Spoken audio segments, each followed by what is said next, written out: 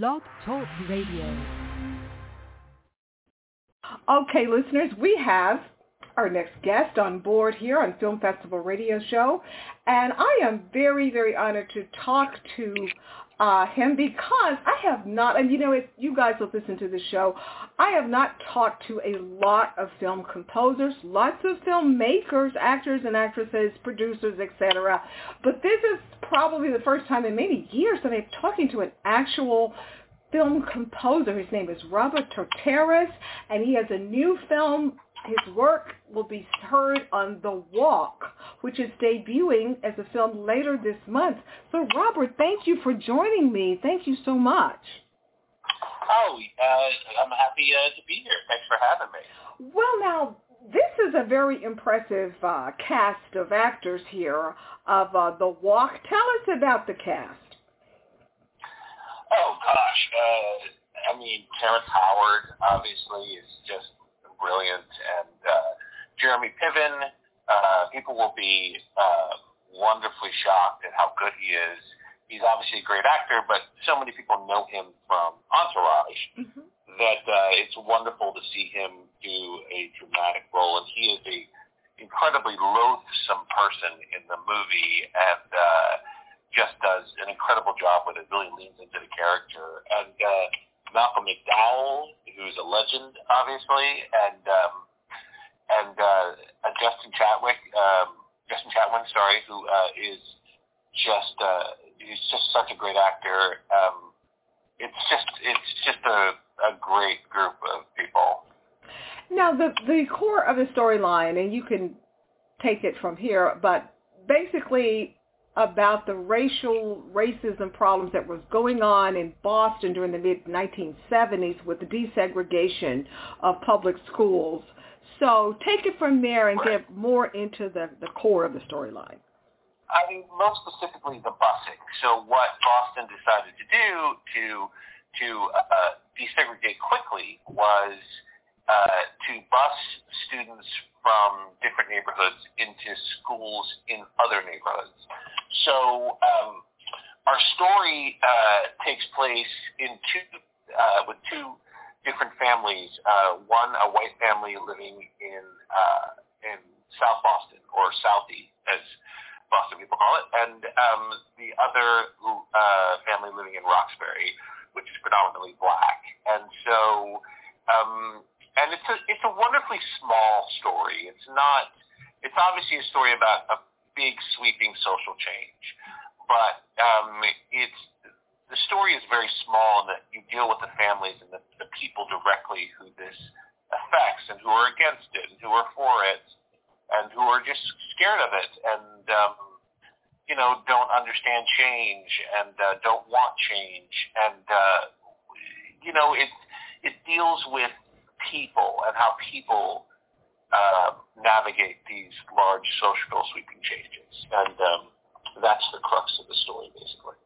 Now, as a composer, your music obviously is heard throughout the film. How do you, but as a composer, you have done music for so many networks, from Netflix, HBO, Bravo, Showtime, Nickelodeon, just so many. For this particular film, how did you begin dissecting on what kind of music? Did you just go back and look at a lot of films and video from that era, or just how did you attack this? I read the script, and then I watched the film like 8 times or something. The director, Daniel Adams, sent it to me initially. He sent me the script, and then he sent me the film, and I watched the film like 3 or 4 times. And then he came to my studio. I watched it with him, and then I watched it a bunch afterwards. And it helps.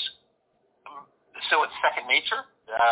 So I don't have to think about, what's going to happen in this film next, and what should I be. So I really make sure that the film is sort of living inside me. And, as far as the score leading on influences, it's in the 70s, and I lean too in that direction of 70s style music because I thought that would be a little distracting and almost nostalgic. And we do want that. I said you were saying that as far as the style and the compositions, what inspired? Did you listen to a lot of music from that era, the mid-'70s, or what? I didn't really. I was saying before I dropped out, I was saying I didn't want to lean too hard into that era because of the nostalgia that could build, and that's not the feeling we wanted for the movie. We didn't want to build nostalgia. We wanted a feeling of almost unease, like it's these small moments where you know something big is coming. I think with nostalgia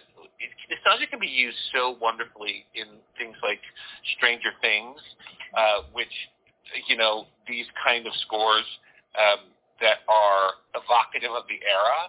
And I did that a little bit, but I didn't want to do it too much. I wanted to give more of an original feeling, something you hadn't felt or heard in relation to this period before. Now, as I said a minute ago, you are really making a name for yourself as a composer with all of these top A-list networks. I mean, how did you get started? What was your first opportunity to score a film? Oh, boy. I got started, I was a guitar player I had dreams of being a rock star like a lot of guitar players when they're younger, and I played in bands and did that sort of thing. Then I lived in Europe for a while, and I was a singer-songwriter after that, but I've always loved film and television, obsessively so. And I think when it dawned on me to actually to combine my two favorite things,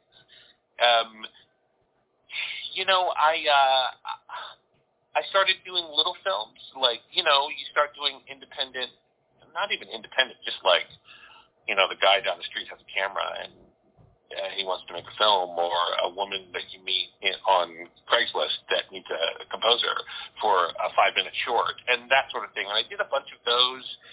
I worked as an assistant for a while to some really good, really nurturing and helpful film composers who were just really great to me, which is always, everything is about helping someone else, especially in this business, because it can be so difficult. And I got a lot of help from some really good people.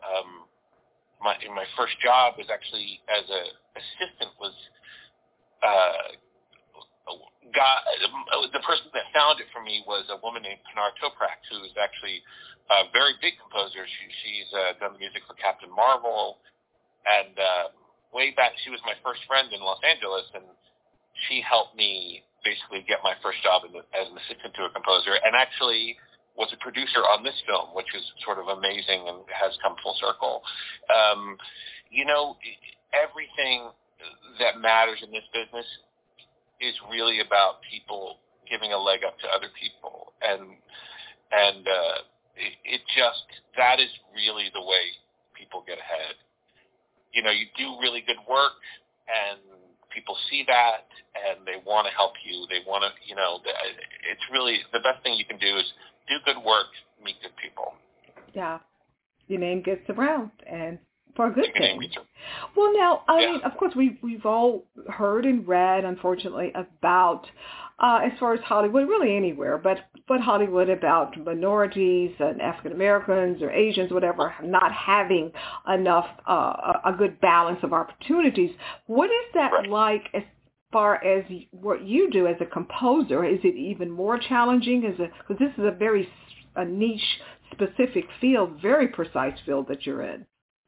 Right, and there are not a lot of black composers. There are more than there used to be, and now there are a handful of really big ones, which is great. Terrence Blanchard is one of my favorites, who does Spike Lee's movies, but also does some incredible work outside of that. And Terrence Blanchard is considered an A-list composer. Chris Bowers, also an A-list composer who is just wonderful, works with Ava DuVernay a lot. But, Amanda Jones, a few other people working in TV and some film. But Kurt Farquhar is another one. But there's not a lot. As a matter of fact, I feel like I've been to parties where we all see each other, and it's there's not a lot of black composers. So does that make it difficult? It used to be more difficult. I remember starting when it was a lot more difficult. There are definitely more opportunities now. It could still open up more, though. I mean, I think there's a lot of paths forward right now, wonderfully so for black writers, and less so for black directors, but still plenty of paths forward.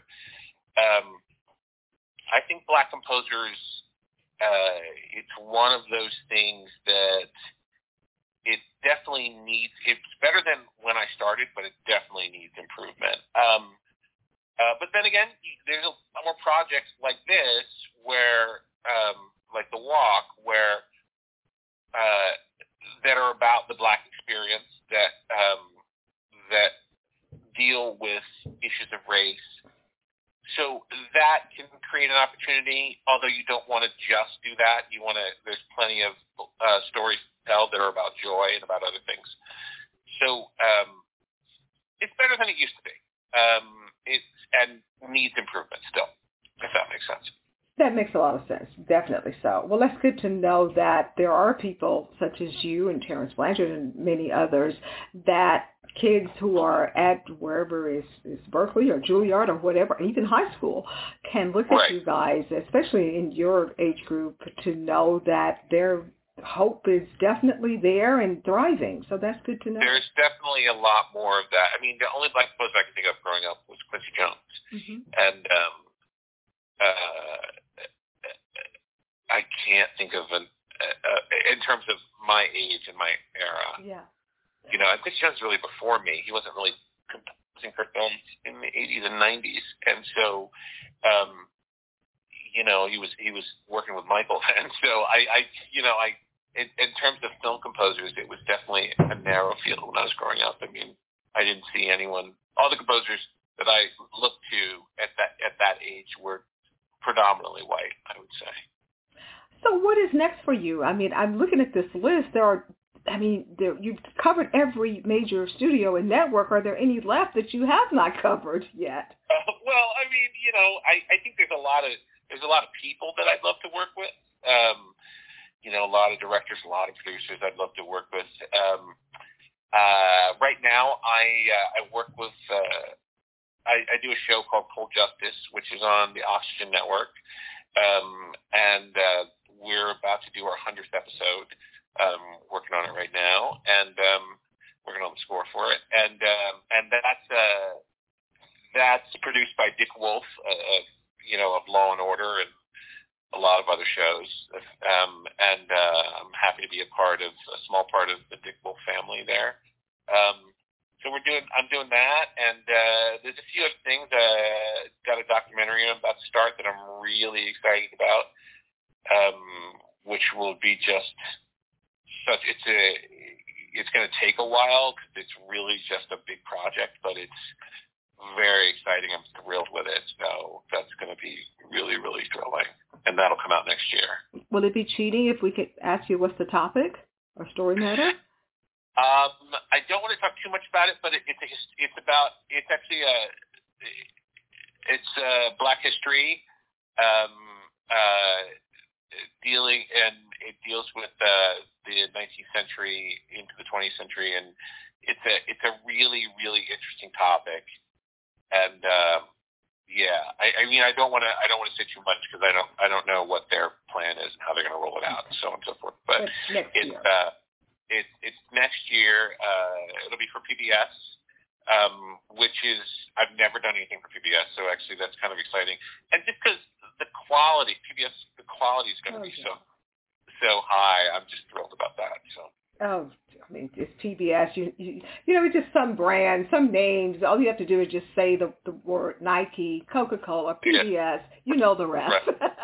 Sure, exactly. You know it's quality. Well, finally, Robert, how can people say hello to you? Is it social media, website, or both, or what? Social media. I am terrible at social media, but if they want to say hello, I will say hello back for sure. So if you want to reach me on Twitter, It's all one word, Robert ToTeras, or at Robert ToTeras, I should say. And if you want to reach me on Instagram, which I've been doing a little bit more of lately, it's Robert_ToTeras. That's ToTeras. Okay, got it. Yeah. Got it. Well, I understand. I correct myself that the walk is out a few days ago. Yes. I'm sorry. You know what? And I was going to say something, and then I forgot to say that. But yes, the walk is out. The walk came out on Friday and is out now in theaters and on digital. So you can, I believe, go to On Demand and find it, or some streamers and find it. And but go to the theater. If you can go to the theater, go to the theater. It's I hate to see theaters going downhill the way they are, and so it's still a great experience. So if you can get out, go to the theater, definitely. I agree. I love movie theaters so much, even if it's a bad movie. Over the years, I just want to go. I want to smell the popcorn. I want to sit in the seat. The popcorn, the candy. I love movie hot dogs. I have a soft spot for movie hot dogs. I shouldn't eat too many of them anymore. Me either. I love the movie theater, and we were lucky enough to have a nice premiere in LA of The Walk, and it was great to see it in the theater. So. Oh wow, I know that was fun. Very fun. Well, Robert, again, thank you so very much. And I finally talked to a composer. I remember now the last time I talked to a composer, I think it was in 2011. So I'm really long overdue. Well, I'm honored. All right, Janice. Thank you so much for having me. Yeah, the same here. And I hope to talk to you when your PBS doc is out next year. You can come back and we can really dig into it. I would love that. That would be fantastic. Okay. Well, again, thank you and have a great rest of the day. You too. Okay, then. Bye-bye.